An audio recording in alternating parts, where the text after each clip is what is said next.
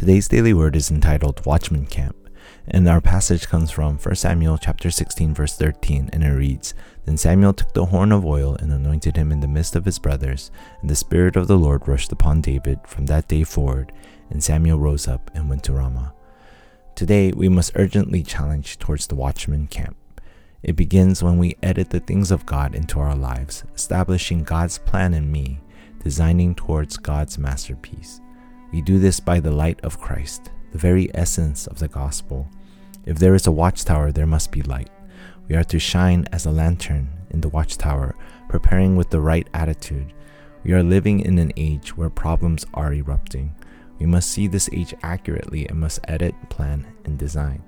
It is easy for people to be hasty and make rash decisions, but we must pace ourselves, not vaguely standing still, but enjoying Christ as we wait. People are living their lives without listening to God's word, leading to an age of slavery, war, idolatry, captivity, and colonization. That people have lost hold of the essence of the gospel. They have lost the preparation with the right attitude and fall into problems.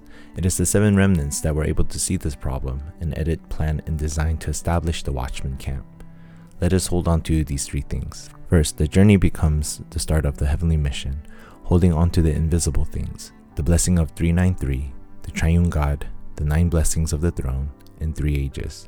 It is in this blessing we're able to change our imprint, root, and nature, seeing what is worth living for and dying for, leading us to change our priorities, understanding what the world deems as important is not our main priority, but the things pertaining to the kingdom of God is.